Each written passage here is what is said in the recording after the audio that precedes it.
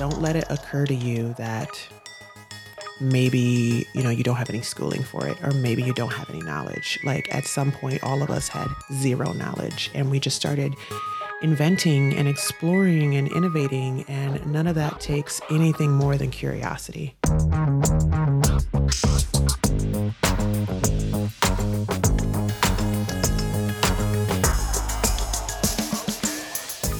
Welcome to Creative How, the podcast for curious creatives.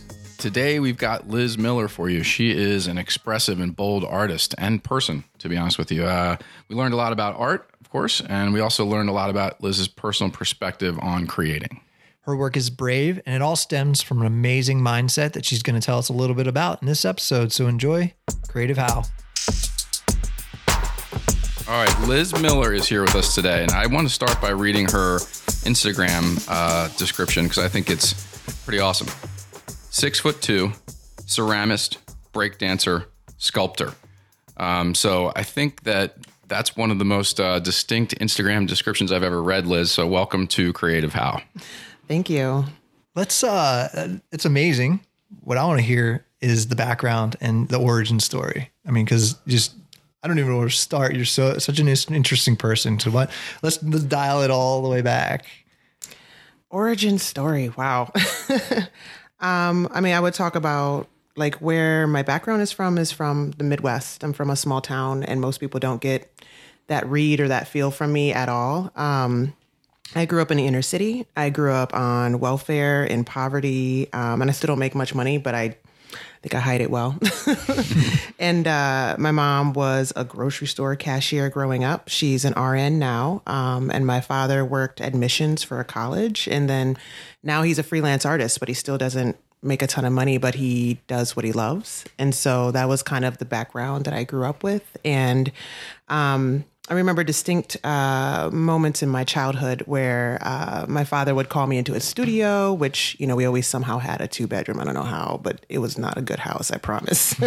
And he would like pull my hair into a side ponytail and tell me to sit. And I got really used to being a model, basically, just sitting there and zoning out and relaxing my body and being present so that somebody could capture me. And it's funny, the table that my family has Thanksgiving at has one oil painting of me and one oil painting of my sister overlooking the table. And it's not a big deal. No big deal. Wow, that's beautiful. Yeah. So can you talk a little bit more about your dad? Because I feel like obviously we're going to get into your career as an artist, but that must have been influential in some way. Yeah, absolutely. So my father has always been like dedicated to his art in a huge way, to the point of not being totally secure financially, because his art is just a complete part of him. And I really think that's the same thing with me. But so my father being an artist, I just grew up with him sketching at all times. And he had a studio in our house. There was a downstairs bedroom, which if you live in the inner city, not the best idea because somebody might break in at some point and you're not safe on that floor. It's always safer to be on the next floor.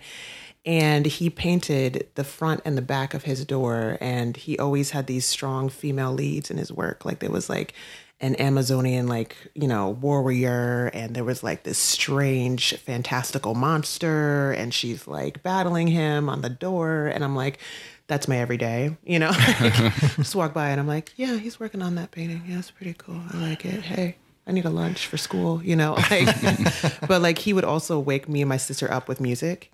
And so we always had music booming, and he loved that, but in the mornings he would just turn it all the way up, and it would be our wake up call and be like, okay, Dad, Phil Collins, God.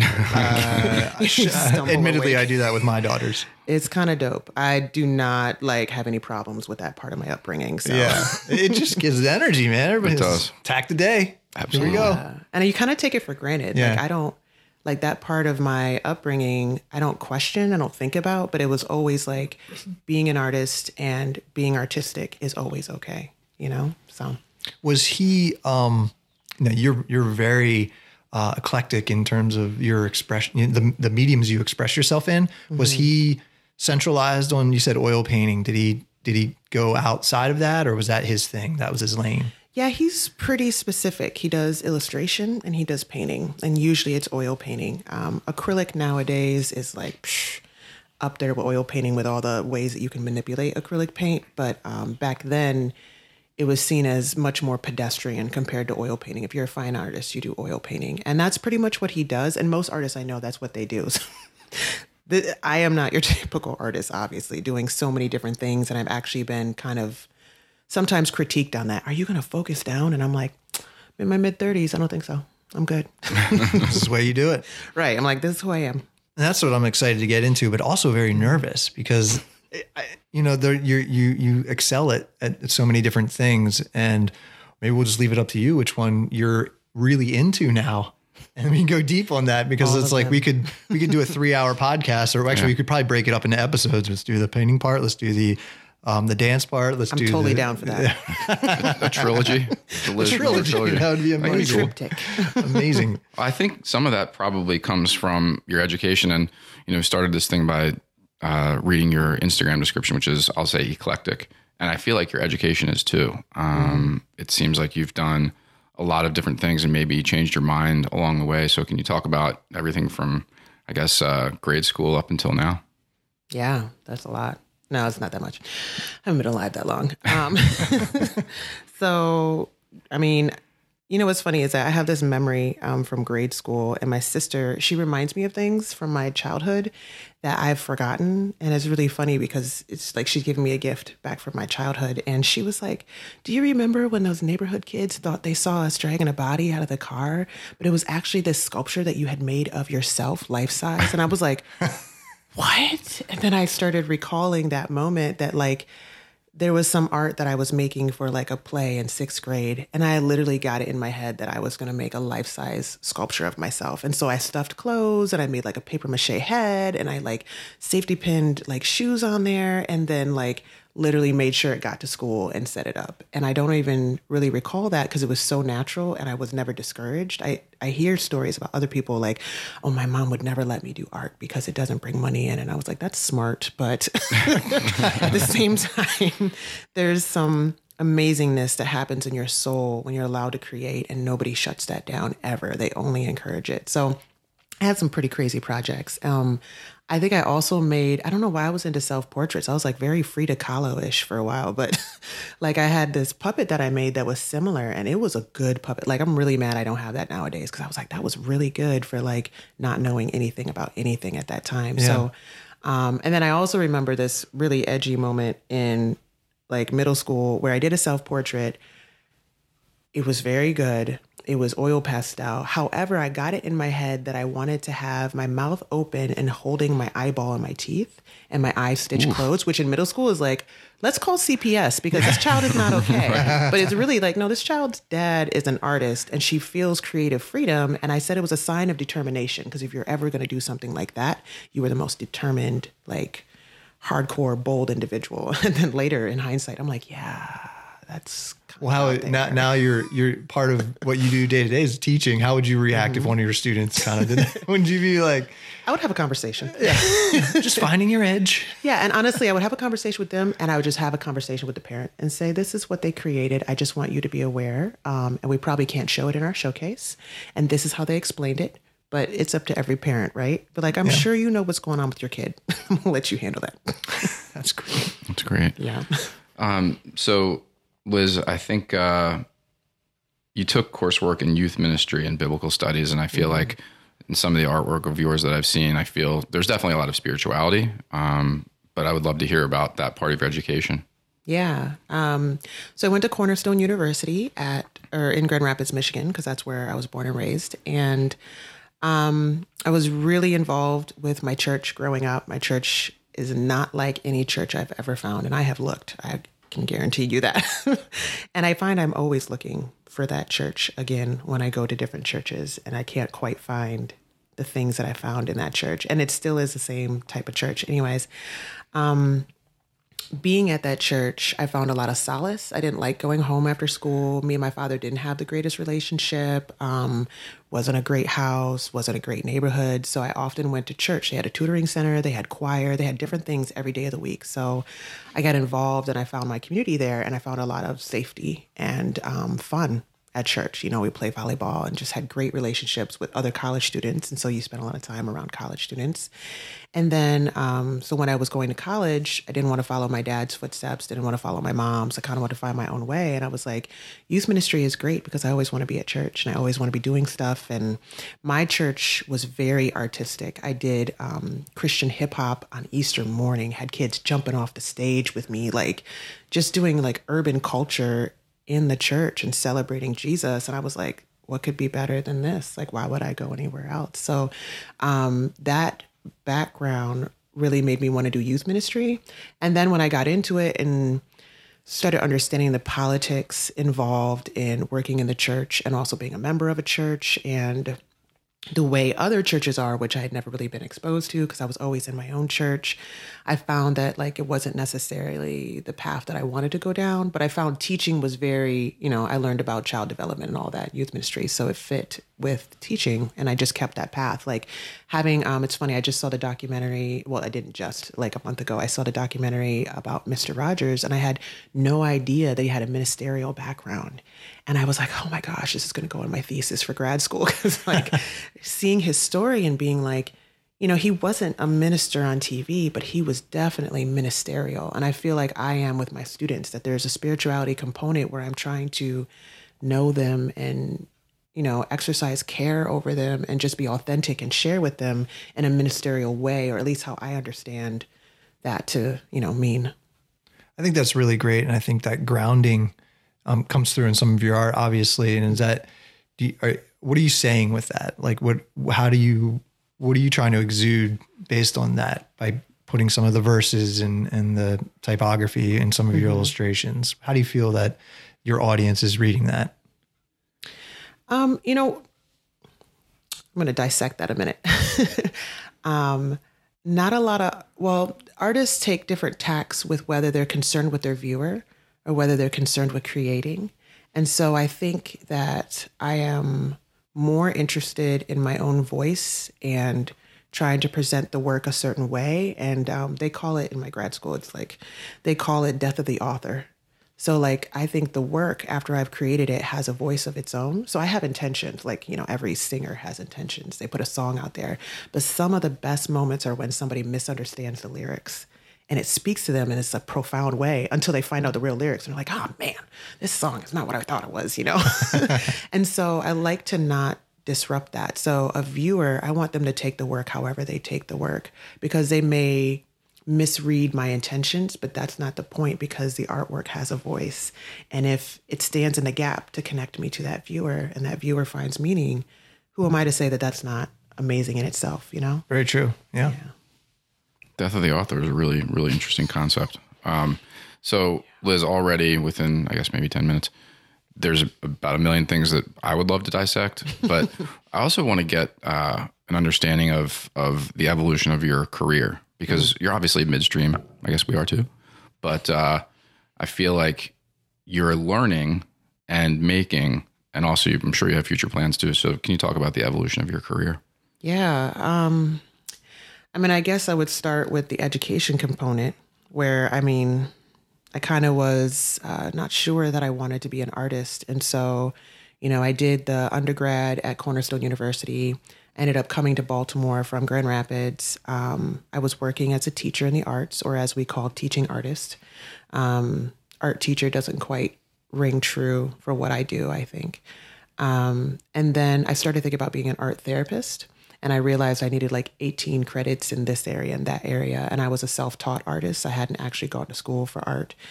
So I got like 18 credits at Howard Community College. And then I was checking out the two closest art therapy programs that were certified, because you have to have like a accredited type program. I didn't like them for whatever reason. There was like something wrong with this one, something wrong with that one. And I was just like, gosh, that's not where I want to spend my time, getting this, master's degree. And they didn't really like me that much either. So I was like, cool, let's go separate ways. I won't spend all this money on your program. And then I was like, why don't I pivot and check out an MFA? And I know people that have gone to MICA, they talk about MICA. I was very anti-MICA for a couple of years. My boyfriend likes to remind me, you didn't even like MICA. And I'm like, yeah, well, I'm one of them now. So whatever, resistance is futile. But so I started looking at that and I was like, I really don't know enough about art and I want more skills. I'm hungry, And I ended up having a conversation with my father and I said, Dad, do you think that I could be a professional artist? Like, you know me, you've seen my work. And he said, I'll never forget this phrase because, there's plenty of things that he said that I'm not on board with. And this one, I was like, wow, that's pretty profound. And he said, people with half your talent make a career out of this. You owe it to yourself to try. And I was like, okay, you've seen me my entire life. So maybe you know a little something about it. That's going to kick you in the butt. Yeah. That anybody says something that knows you that well. I mean, that's awesome. That's an unlock. Right? Yeah. And he's a professional artist. So I was right. like, people will look at your sketchbook as an artist and be like, you're so good. You should go to school for art. And you're kind of like, yeah, but what do you know about it? Exactly. Right. Like, how good do I need to be? And, like an art teacher, I really take their thoughts because you've trained however many artists over the years. Maybe you recognize talent at its source and its root. But anyways, so I checked out Towson, sent them my transcripts. They said that in a year they could give me another bachelor's. And I was like, I'm down for that. So I went for a year, did like woodworking, metalworking, all kinds of stuff. And I had still have work that I made during that time. And then with that portfolio, I leveraged that to MICA to look at a master's. And I was like, I'm never going to get in. Like MICA's MICA. And they were interested. I interviewed for both programs that I applied for, waitlisted for one that I didn't want. It was a full-time 2-year program. I would have had to give up all my teaching contracts. I'm very invested in my students. I was like, but who's going to come in there and really be there for them like I am, like maybe there's somebody great, maybe not. But anyways, so the program I wanted was low residency in studio art. So I could do whatever. I could do painting, I could do sculpture. If I want to do movement, I can do that. And so I got in. And so every summer I do a semester for 6 weeks. And so after 4 summers, I'll have my master's. Wow, that's really cool. And you have a dedicated studio space down there? They offer you? During the summer. During the summer. But still, it's a space to create that's awesome. And then people don't realize what kind of value it is. We, even ourselves, are like having a dedicated space to build your craft. Yeah. That is really, can take it to the next level versus trying to like get scrappy. Yeah. Yeah. So Liz, you mentioned Frida Kahlo before. I'm not trying to assume that she's an influence or anything like that, but you mentioned her. But I would like to talk about your aesthetic. And can you describe how that's developed over the years, and even if you have individual artists who have influenced you? Yeah. What's funny is that I was thinking about this the other day, and I was, talking over with a friend, because as a professional artist, you're supposed to find the words to describe what you do. Like, how would you describe it? And you're like, I just do it. Like, what are you talking about? Right. And I wrote down a couple words that really inspired me, and that I felt encapsulated what I try to do, because I don't like labeling things too much or hemming things in too much, but I like getting the gist, because I think sometimes things that I do are broad strokes. So I think that my work can be described as bold, intentional, new, organic, and conceptual. And I'm not sure that I would hem it in any more than that. I did a paper at Towson that made me think about people that inspired me. And it's called an artist lineage paper. So if you had to pick the artists that were in your lineage, based on how they interacted with society during their time, who would you choose? I mean, sadly, I chose all men, which I was like, hindsight, maybe I should choose some women, but whatever. So I chose Rodin. He really shook things up in his time. He was not accepted to any of the local art schools. He started his own because nobody would accept him. And then the other art schools started losing students to him. And then it became an elite art school, but he kept it kind of open. And I was like, that's amazing that when nobody accepts you, you make your own path. And I really, I have this like resistant spirit in me, and I love to break rules and question things. And not everybody likes that. But Picasso did the same thing with the Germans. It was like, I mean, also with Guernica in general, that painting Guernica, which was about this horrible, horrible situation in this town of Guernica in Spain. And Picasso was not in Spain when that town got bombed, I believe, by the Germans. And he did this painting about it for the World's Fair, and it's huge. And it was in his apartment when the Germans came in searching. And they said, "Oh, did you paint that?" And he said, "No, you did." And I was just like, oh my gosh, that spirit, like, wow. Yeah. And I've also been to France and seen one of his studios that he had, Le Bateau Rouge, and it's just powerful. There's like one sink in the entire place for everything. And he said it was there that he was happiest. He went on to like paint in hotels and all that. Anyways, a couple of the artists, Shepard Fairey, specifically for his protest art, and his recent art where he had those protest posters, "We the People," with 3 different types of people of color. And they were made the specific size that would be allowed into a protest for the inauguration. And he got it in the newspaper like the morning of. And a lot of people don't know this. He fronted 6 figures to get them in that paper because the Kickstarter campaign wouldn't give them the money in time to do it. So he fronted all the cash. Wow. I was like, are you kidding me? Like, that's just amazing. Anyways, Ai Weiwei is amazing. If you haven't seen Netflix documentaries on him, watch them all. They're amazing. Saigo Jang as well. They do a lot of resistant type art that questions situations and stands up for the people. And that's so inspiring to me. It's funny, you were going down, how you would, describe your art. I mean, based on what you just said, and I would add brave. Yeah. Because all those influences, they were brave at a moment when it really counted. Yeah. And they made a statement, especially Picasso, Germans crashing in. He's still talking like a badass kind of. Because he was. Yeah. So that's what I think, having done some research on you, obviously leading up to having a meaningful conversation, and what my assessment was that you were brave enough to try all of these different mediums. So like you asked about aesthetic. I'm like, well, what avenue are we talking about here? Because they're all pretty distinct and they require a different type of aesthetic for the execution. Mm-hmm. So if your go-to, like, what do you think in primarily? Like, which medium is your idea? Do your ideas come to you and then it starts out in one medium and then you're like, this actually would be a better performance piece than? I think in concepts, usually. My Instagram and my Facebook feed is highly curated by me. I regularly unfollow a lot of friends and follow organizations and news outlets that I trust. And so I'll have something that I'm wrestling with and it'll start to kind of take shape with what kind of form it could be. I would say I'm primarily a sculptor in the way that I think with fine art. But I do have favorite materials that I work in because they seem to support things that I value. Like wire helps me create armatures. You have to support things underneath. And so wire, and I have a particular gauge that I learned about that's been highly successful. And I learned about it from another artist, Reed Beemore. He's amazing if you don't know him, but he does wire work in Baltimore. And so I learned about the gauge of wire that he uses, and it's highly supportive, but also highly flexible. So you won't tire out your hands. So I think when I come up with a concept, I try to think of size, space, materials, things that I'm also looking to explore. Because a lot of times I'll be like, I haven't tried anything with this medium. I might be able to make it work with this. And I like combining things together. I don't think I think conceptually with performance art because I keep my dancing and performance art separate from some of my concept and political art for whatever reason. Yeah.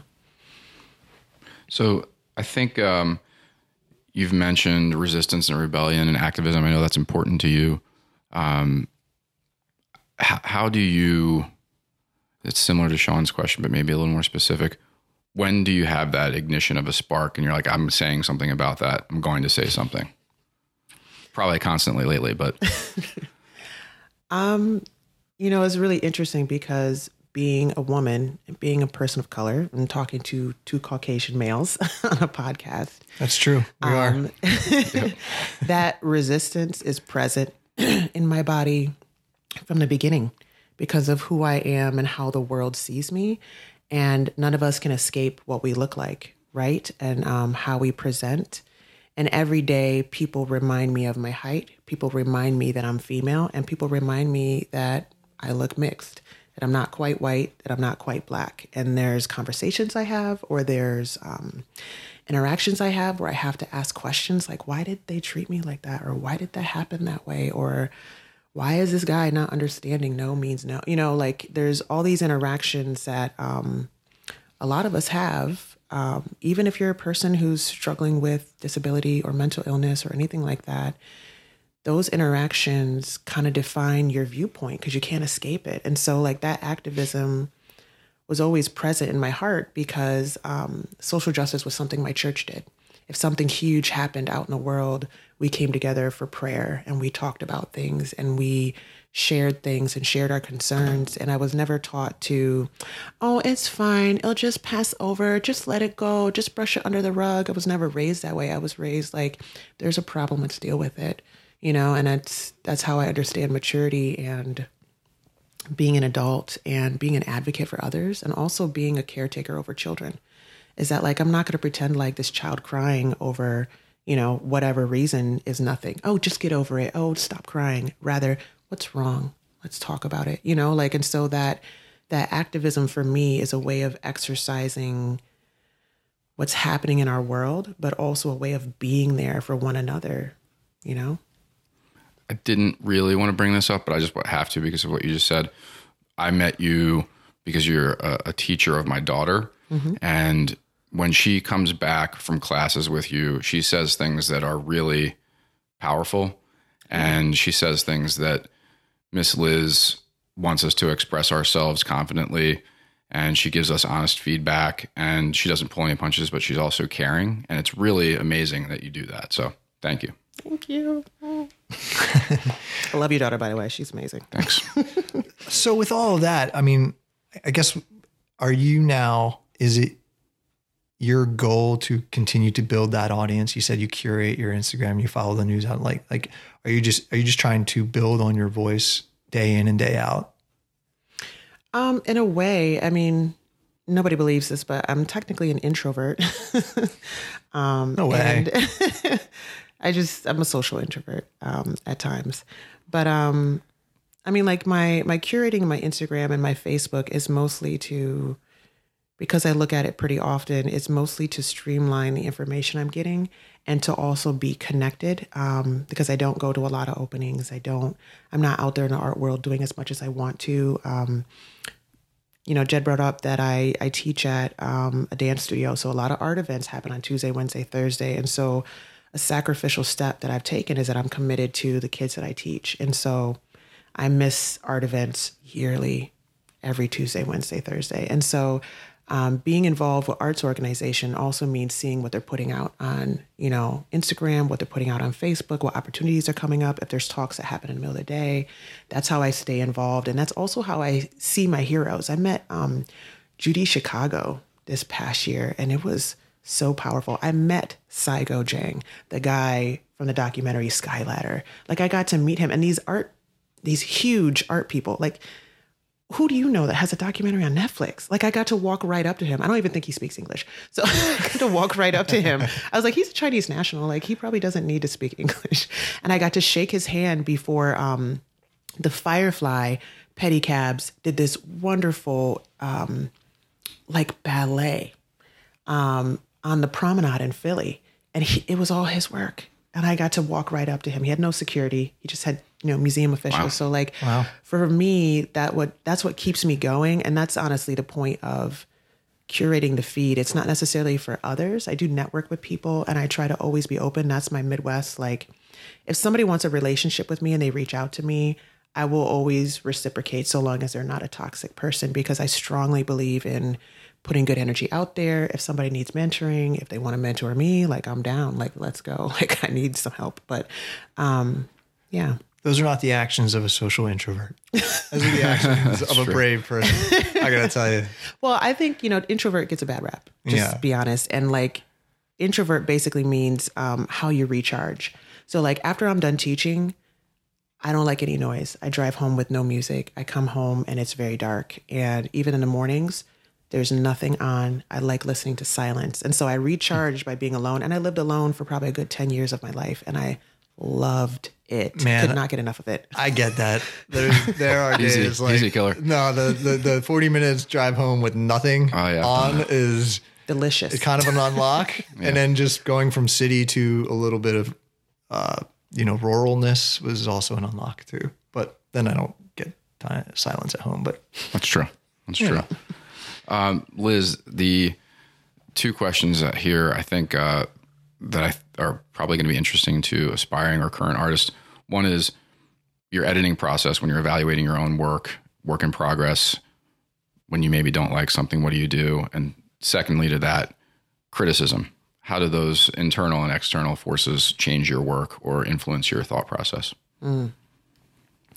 So the editing process, I would say it's really intuitive for me. I thought about some of the notes that you sent me that we were going to talk about. And when I got to editing process, I just left it blank because I was like, I'm not really sure that I actually fully understand my own editing process. I do trust my own taste. However, in grad school, you go through 45-minute critiques in grad school. So you make a body of work, and after 6 weeks, you sit in front of all your peers and the mentors of the program and the head of the program, and they talk about what you made for 45 minutes and you answer questions. And it's not really that difficult for me. However, I've watched people crumble under that criticism. Right. So for me, I guess I think about dance and how dance, you face yourself every day. Like literally as a teacher, I am 2 feet from the mirror. So if I have some issues with myself, like I'm going to get over that real quick. Right. So I think of those lessons that I've learned from dance, having to face myself. There's days I don't feel beautiful. There's days that I'm looking at my movement and I'm like, what are you doing? But I'm with children and they don't judge, so I'm okay. But I think of that in relation to my art, and I come from a very secure place, and I think everybody has a mountain of insecurities that they deal with. But in general, I come from a secure place where I'm like, it's not a question whether I'm an artist. It's not a question whether my art is good. There's no question about that. I mean, what does it mean that art is good? But it's not a question that my art is interesting and people want to see it. It's a matter of, can it be tweaked? Is there other ways to present it? And so I personally never have a problem with critique, and I actually welcome it. However, I also think about people's backgrounds. If somebody kind of like what you said about your dad, Yes. like that was valuable coming from an artist. Absolutely. That's exactly the difference. So I am going to school at a predominantly white institution. I chose it. I want the name, and I know that name will unlock doors. And it also is of extremely valuable education. However, the majority of what I make there is race work. And a lot of those people probably don't have to deal with talking about race ever, depending on the circles that they walk in. And that's totally fine. And that's a privilege that they have. However, I'm an advocate and an ally and a person of color, and I talk about race on a regular basis. I also work in a program that's 95% African American. So my little artists that I work with in my after school program, race is an issue, and there's lessons I need to teach them. And there's life-saving lessons that I'm teaching them. Don't act stupid in front of police, and don't do this because you don't get as many chances as everybody else. So for me, that content, when I'm getting critique on it, I have to realize the background of the people who are giving me that critique. And so it's not that I don't take it as seriously. It's just that's one audience. Yeah, So, it helps you weigh what to take away, what to kind of disregard. I mean, that's, And then just say, if that person also made race work, I know Caucasian people that make race work, and I find it really interesting. And I think there's place for everybody at that table. But somebody like that, I'd be like, okay, so you're really familiar with this content and you've done your own research. Your words mean something different to me. So, yeah. All right. So I want to get into a little bit into your day-to-day approach and routine. And again, you get into so many different things. I want to know how you pick and choose your flavor that day. Basically saying, I'm going to create in this lane today. I mean, how does that all come about? What's that process in your head? When I was thinking about my day-to-day approach, I actually did not think about my work specifically. I thought more about my body, because I make so much work that's related to the body and on the concept of the body. And it's something that I kind of think about. Obviously, performance art is all about the body, and I analyze, the movement and the shapes that we're making.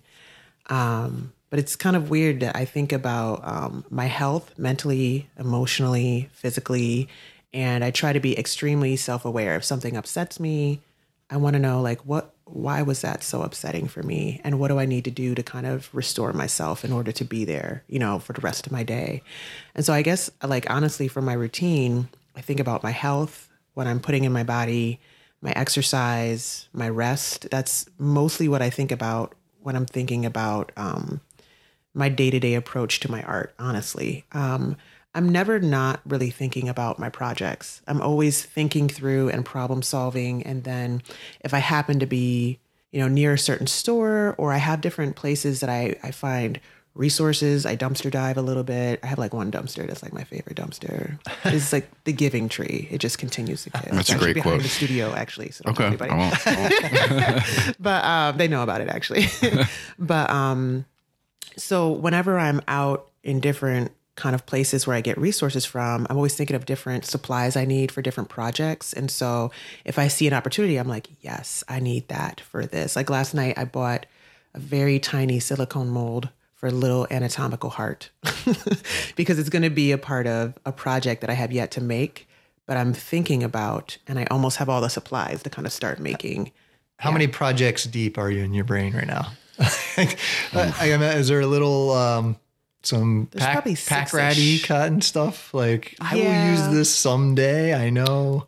Well, I mean, as an artist, it's you never know what you need. For Halloween, I improved upon this unicorn headdress that I had, and I made it light up. And then when I was wearing it, it was kind of painful because it was made out of wire. And I was like, that foam that I have in storage, that foam, I could have hot glued on the inside of this, and I would be less feeling like I want to be in tears from wearing this. So, I mean, those little odds and ends. Yeah. I don't think I'm ridiculous with it because I actually threw away a couple art projects that I was like, I love you. You're too big. Bye. I just had to get rid of them. So. I've always thought that being an artist on Halloween might be one of the hardest things there is in the world. Paralyzing. All the because all the things the you could make. expectations are so high. The ideas are probably I could make infinite. everything, so I can't make anything. Right. Honestly, though, I think some artists, one, they think conceptually. So there's something super obscure. And it's you don't feel competition with everyone being creative out there because there's so many levels of creativity and what it means. And so an artist would go as something as a lot of people don't even know, or they go way, way far, right? Because Halloween is I don't think of Halloween as necessarily being pedestrian, but it's kind of a free for all for everybody, which I don't know. I feel like everybody can be a part of that creative conversation. Where does Halloween rank on your moments or holidays or whatever you want to call them? I mean, I have a lot of fun because I'm also a face painter. So depending on the year, and I work with kids, so I have an excuse. I'm dressing up for the kids, whatever. But it was really funny because Jed's daughter reminded me of a moment. It's so funny. People remind me of moments, and I'm like, oh, that did happen. So I had an internship while I was at Howard Community College doing abnormal psych, and I had an internship at a psychiatric hospital. And I went every Saturday and just spent time with people that were there and observed them, would ask about different disorders that people had. I would diagnose this person as this. And they're like, yeah, actually they have that and they have this. And so on Halloween, I was like, obviously I don't want to be something crazy because that's scary, going in there, and I don't want to mess with anybody. But I was like, I could be an animal, and I was like, and I started thinking about it. And I said, these people are inside here and they don't leave. And so the holidays that happen outside of here, they're not a part of that. There's no trick-or-treaters that come here. They don't get to see all these kids walking down the street just because of something they're struggling with, right? And so I was like, me wearing a Halloween costume in this area is kind of bringing Halloween to them. Because they have some crappy decorations on the wall, and that's how they know the holiday, But I was like, I kind of want to dress up. And then the people that were there, it was funny. The people that were working there, I was like, guys, I was going to get in my car, and I was dressed up as a deer. So I was like, I was going to get in my car and come here. But instead, I just took off into the woods, and I got here so much faster. And they just looked at me like, what? And I was like, whatever, you missed it. All right. Well played. Well, obviously you've taken up the master's residency, and I think that says to me that you're constantly evolving. And is that is that the plan? Just do you feel like you're just learning new and greater things every day to kind of bolt on and shape who you are as an artist? Yeah. I mean, like, I would always think that the greatest artists are that way. Like every situation you're learning something, you're never above anything. Yeah. So like the masters of, or the MFA that I'm pursuing is definitely interesting. And it's cultivating in me a different way to view myself also as an artist. I take myself much more seriously than I ever did. I always took myself seriously with dance because I really love teaching, but it's changed how I see myself. And it's also changed, how hungry I am for knowledge. So when I see artists coming to town and I look at their background and I go listen to them, I go hear them. Like I got to listen to Carolee Schneeman this year, and she is super cutting edge. Like the stuff she did, look her up if you don't know, but she's a feminist pioneer. And to be able to, sit at the feet of an elder and to listen to what they say and to be able to get that knowledge. And some of these artists that are traveling around are like in their 70s. It's like, if you don't go see them now, when are you going to go see them? Yeah. And there's so much knowledge. They have these rich careers, and like learning is so important to me. Amy Sherrill said something, to my class. We went and got to see her studio. I think she just moved. I'm not sure if she moved out of the city or out of state or whatever, but I know she just moved. But we went to see her studio at the Motor House. It's across the street from the grad building. And she talked about like visualization of your future. She was like, I always knew I would be here because I visualized it and I took steps towards it. And it was a matter of the world catching up to me being a great artist. And I was like, ballsy. I'm loving that. But I started realizing that if I want to be like Weiwei or Psycho Jang and be on that level, visualizing it and believing it helps with actualization and all that. So that lifelong learning component is in there. So, and you're not the first person to actually say that to us. It's funny. We talk about how these common threads are starting to develop as we progress in this sort of investigation with these podcasts. And I think off the top of my head, it was a Lego entrepreneur that he lives in, like, picture it, what you want it to be, and then you work back. Yeah. To get that. J.K. Rowling does that with her stories. She gets something the right. ending and she walks it back. Just saying. It's incredible. It does. Yeah, it seems like a no-brainer, actually. And then you're just kind of like, It does, but I'll just admit I don't always do that. So it can't be that much of a no-brainer. I'll start doing it. Yeah, you're right. God, finally, after all these years. That was a breakthrough tonight. Boom. So some of the things that we talk about also, Sean and I, about artists and creatives is, getting acknowledgement that your work is good. So can you talk about, and you said good is a really odd way to express something like that. So maybe that's not the right word, but can you talk about some of your proudest accomplishments?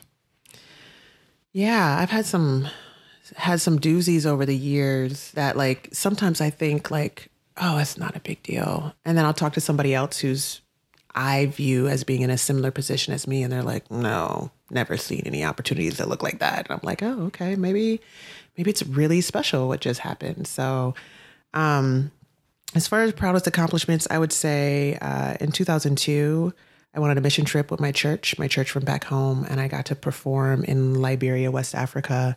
And we performed the first dance that had ever been performed with the church that we were connected with there. But that church is a very pivotal center of their community. And that church is where their Declaration of Independence was signed in their capital city of Liberia. Wow. And Liberia is a huge, country for slaves that were returned back. And they also returned them to Ghana because they had bought them from separate areas and they were worried about bringing slaves back to where they came from because they were sold from there, and they might just perpetuate the process. We just gave you these guys. We're going to sell them back. Like it's kind of intense.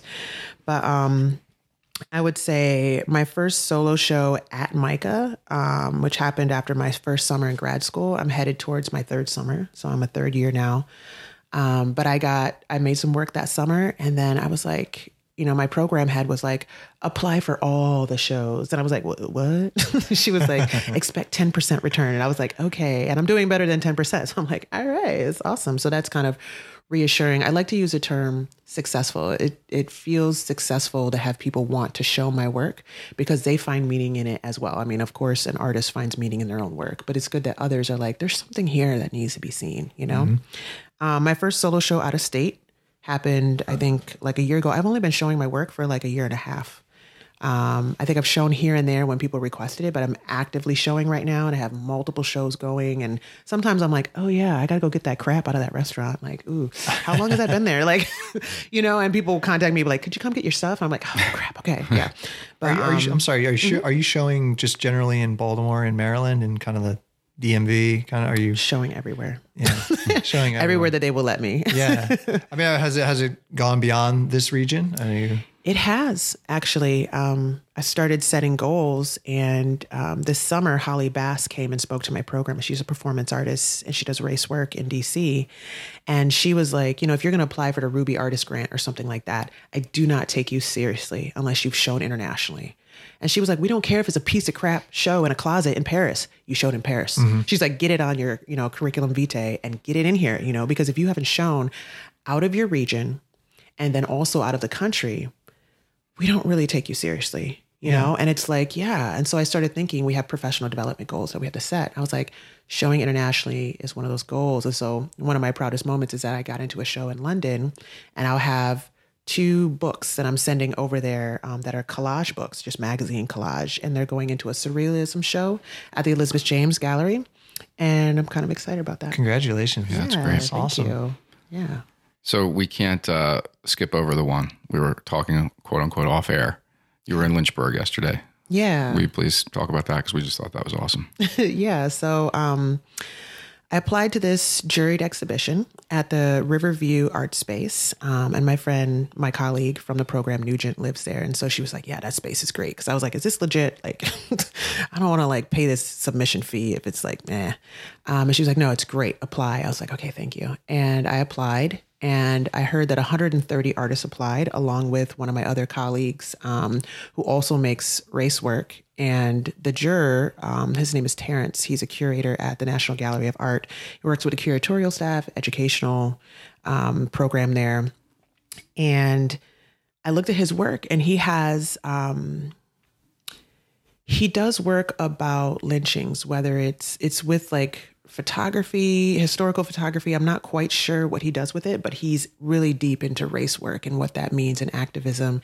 And I was like, man, this person probably understands what I'm trying to do. So I sent one of my newest works that I'd made during my second summer, hopefully to get in. And only 23 artists were chosen, and I was one of the 23. And I drove a long time last night. It's only a 4-hour journey. It was 6 hours because of the rain. I was like, ah. So I got there probably 30 minutes before they were going to close. And I talked to him, and it turns out that I got honorable mention, which there's first, second, third place, and then one honorable mention usually. So I got 4th place out of 130 artists. Amazing. Congratulations. Yeah, thank you. That's great. And there was no other sculpture in the show. Everything else was like paintings. And then my weird piece, I got to tell you, it's embroidered thread on top of hair stretched out like a web. Like it's some weird stuff, but it's pretty powerful. Well, could you send us a picture of that? When we put out the show notes, definitely people need to get eyes on this. No question. Yeah. I bet that drive home was a lot faster. A lot easier. I had a long dinner before. I was like, oh my gosh, I need to erase that memory. It's crazy. Speaking of hair. Yeah. I personally think that's a distinct medium. How did that come about? In a lot of African-American families, and I consider my family African-American, though it is mixed race, but we've lived a very urban life and went to a church that had a lot of gospel music and a lot of different stuff. So, hair and braiding is a part of life. Whether you have boys or girls or whatever. And so like I grew up, you know, we would sit on the step, and my sister loved to braid, and she was very good at braiding. And I would sit between her knees, and I would lay my head on her leg, and she would brush out my hair, and she would braid it up in the summer. And it was a way of staying cool. It was a way of not having to do your hair every day. And I mean, for a lot of African Americans, it's more of a protective way of wearing your hair. because if your hair is out, if the climate is too dry, your hair can break off. And so it's an act of love in a lot of ways. And so when I thought about making race work, it seemed like the most viable conduit to communicate things. I have gotten some feedback. Probably only one mentor mentioned that it could be seen as negative because I guess a lot of grad students use hair. And I was like, this is not a temporary situation for me. Like, hair is really powerful. And I also do my own, the styles that you see women wear, they usually go to a salon. I can do my entire head myself. And so I go buy the hair, I select it, and I'll do my hair myself just for self-expression. But I find that it's a really powerful conduit, and it also is a barrier in some ways. And in real life, hair is a barrier, especially for African Americans. We have, only recently did the military allow African American hairstyles that are protective. Otherwise, if you're African American, your hair is going to break off while you serve this country. So, you could risk your life, but you can't protect your hair. Like, it's just an interesting issue that comes up when you use hair. So, okay, well, Liz, let's get to the meat of this show, and really one of the big reasons we have you here, and one of the big reasons people listen to this podcast is we want it to be utilitarian, right? So somebody gets inspired by what you're saying. They say, hey, that sounds like that could be for me too. I'm brave. I'm all these things that you described yourself. What are they doing when they turn off this podcast, either in the car, when they get out the next morning? What are the first 3 to 4 things that they absolutely need to do? And they can be granular. They can be like, you need to go out and take a walk, or go follow this one person on Instagram. We've had everyone say different things. So for you, as an artist, what are those things you would recommend them doing? It's really good. I guess what I see as the biggest barrier to people creating is self-doubt and this critic that resides in all of us. This isn't good enough. That's a dumb idea. I shouldn't do that.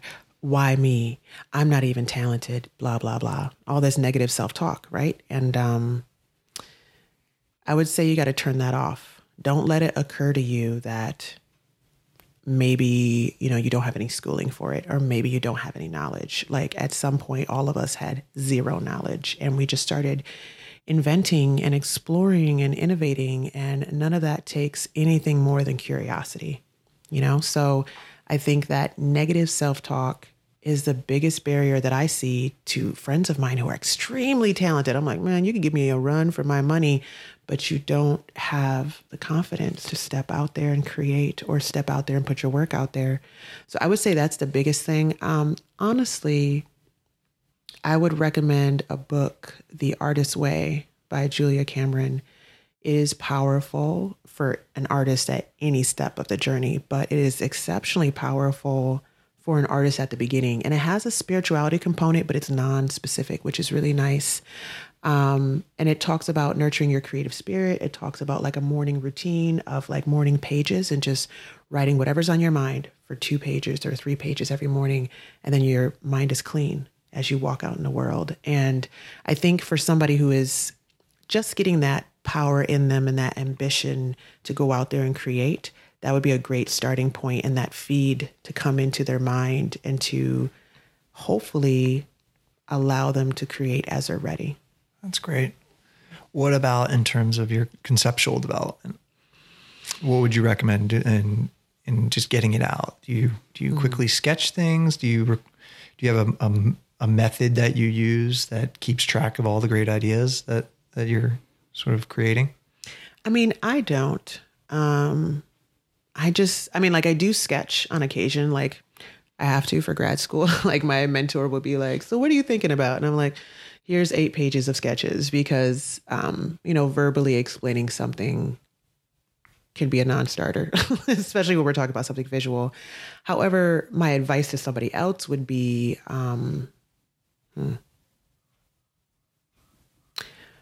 to just allow yourself to create. Because I think a lot of times we are like stuck or afraid or anything like that. And it'd be like, no, whatever idea you have, it's good enough. And that's what you need to focus on. Whatever comes up for you, that's a valid thought. That's a valid idea. That's a valid vein of investigation to go down, and just see what happens. Like, for me, I've been thinking about one of my series for a long time. And the more I think about it, when I have downtime, I'll be like, oh yeah, I got to make my ladies. Those are my ladies that I want to create. And then I start finding other pieces. I should make some super tiny and some really big, you know, and all of a sudden I have another vein that I want to go down. So I never don't have them rolling around up here. Yeah, that's great. I think one thing that just caught the investigation part of it, you know, being brave enough to start something that could lead to something else. Right. It's that momentum, that first initial momentum forward. Yeah. And if I could just summarize, it's just start doing it. Yeah. Don't think of all the reasons you can't do it or you won't be able to do it. Right. Just try it. And I would say stop with the expectations too. Because sometimes I start a series in my mind and I'm like, I think this is what it's going to be. And it ends up, I never actually create it, but it informs something else I'm doing. And I'm like, we can't get too caught up with, oh, I have to make this and it's going to be an exhibition. It's going to be 6 pieces. It's like, it doesn't have to be that. It's an idea. And whatever it's meant to be, it's going to be. So holding your ideas loosely, like, oh, I'm a failure because it didn't actually come to fruition. It did in a different way. It informed something else. And it's something that you had the guts to do. And then you had the guts to do this other thing. And that's actually what its purpose was, you know? So all these expectations of this is what it's supposed to be. And if it doesn't become this, I'm a failure. You know, like all that negative talk, right? Let it be what it's going to be. It's very intuitive. It's very loose. Everybody works differently. There's no blueprint. There's you and acceptance of you and acceptance of your process and how you do things, which is okay. And it's acceptable. Now you mentioned education and you being self-taught, but now you're going back and getting a later degree. Mm-hmm. What would you recommend our listeners do in terms of an education standpoint? I would recommend that they listen to their heart and listen to who they are and have friends all over the map, friends that are educated, friends that are not, because honestly, your wealth of knowledge is all around you. You know somebody who knows about this and talking about your projects or sharing on social media, somebody will chime in. You know who you need to talk to. You know where you need to go. Have you heard of this resource? You know, we have so much information all around us. I think if you want to get more information in a quick fashion, you know, something like woodworking, like, hello, you're going to need heavy machinery that costs thousands of dollars. That's helpful to go to a college to do that because they have all the machines and it's amazing. But you don't even have to do that. We have workspaces nowadays where you can get certified in woodworking and you can do it in local maker spaces. So I would say follow your heart. If you think you need it, do some research on it. Look at some programs. If you're interested, great. It is powerful, but it's not for everybody. And I don't think anybody should feel obligated. You know, you can make incredible work. I mean, the American Visionary Arts Museum is based on people who don't have education backgrounds, outsider artists, right? And the work there is incredible. It is. It really is. It's one of my favorite spots in Baltimore. Yeah, it's beautiful. Right? It's awesome. I think, Liz, something that Sean and I have talked about before too is called imposter syndrome. And it's, I have to say, listening to you, I'm sure you've been through a lot of mental challenges as to whether or not you think you're good enough, quote unquote. But at the same time, you've got a lot of tools right now that you're using that are awesome. And like people here believe in yourself or something like that. And they're like, well, that's easier said than done. But what you're saying is don't stop because of some individual thought. Keep following through, whether it's a specific idea or your belief in yourself as an artist. And it's very, very positive. And it's a really interesting perspective that I think is very challenging to actually have when you're a creative person. Mm-hmm. So it's pretty enlightening for me. So what's next? For me, so much. I actually have a show I have 2 books that I'm sending to London. So I'm trying to launch internationally. I was told that it's really important to at least show internationally, and it does not matter where it is. You just have to find a way. I have an application into a festival in Indonesia that I'd like to send some stuff over. So like, that feels international. Yeah, it's like super international. I was like, this is weird. We are international. And the work that I'm trying to send over there, I was like, it's a festival. It's outside. What kind of work can I send that won't get damaged? Like, it's Indonesia. It's really wet. So I have these like printed drawings on fabric that I would like to have a clothesline between 2 trees and to hang them up. And they're kind of a narrative about life. So I was like, get creative, Liz. Come on. Like, we got to figure this out. I don't want anything damaged. But so I have some shows that are coming up that are pretty serious. I am also looking at just changing my financial situation and changing what I'm doing in order to keep creating work in the way that I want to. So I'm looking at pursuing a second master's during my thesis year for my current master's, and it would be an MAT, which is a Master's of Arts in Teaching, and that would allow me to be certified, but also have those teaching courses that I haven't had. And I'm an academic in a lot of ways. I just really love learning. And so like, that's why that super appeals to me. It's not for everybody, but for me, I'm like, wow, that's like nerding it up. Let's do that.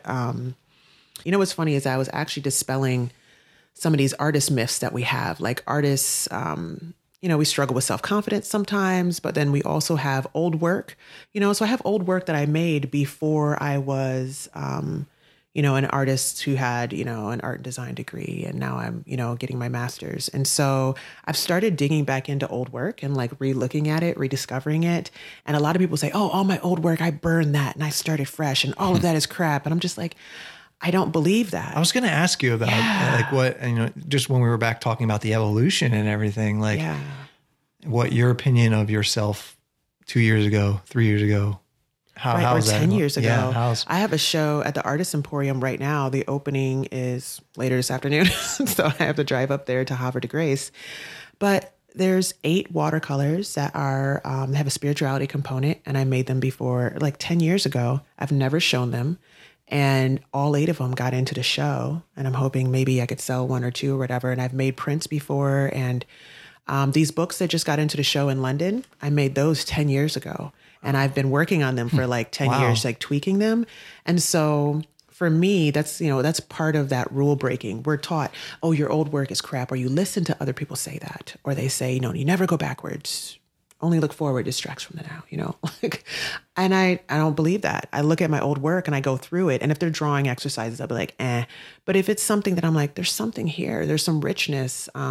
We condemn our past selves.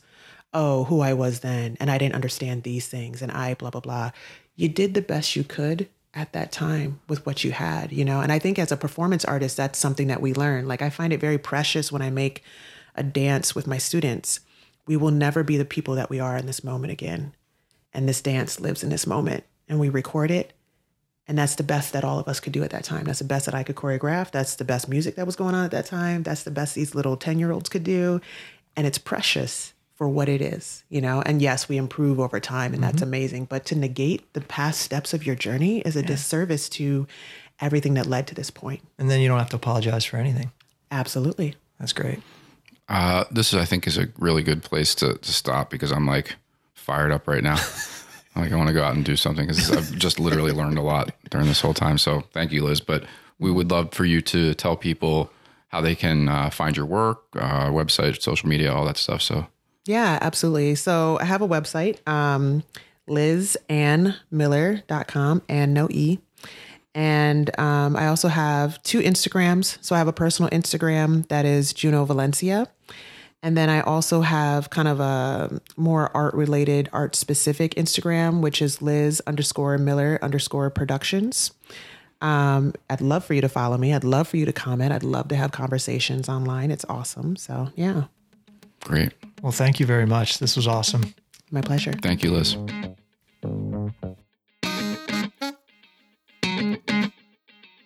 Wow, Jed, one of the most inspiring episodes yet. And I realized that I got to deal and get myself in the right frame of mind before I do anything. And that's Liz's number 1 tip.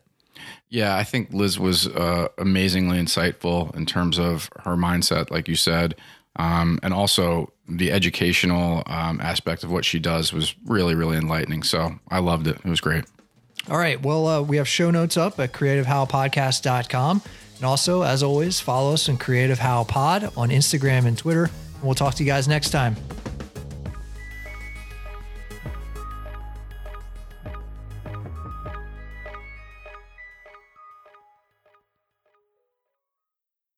Hey, Jed, did you hear our kick-ass intro music? Shockingly, that's out of our technical wheelhouse here at Creative How. That type of sick sound design is a White Noise Lab original. White Noise Lab is a music composition and sound design studio that works with agencies, production companies, and brands on projects for film, broadcast, interactive websites, corporate videos, video games, and experimental projects. The chances that that movie trailer you just saw on, YouTube, that's probably a White Noise Lab original more often than not. So whether you're looking to fulfill your sound design needs or simply need someone to collaborate with on an experimental project or maybe an experimental podcast, check out whitenoiselab.com. That's whitenoiselab.com.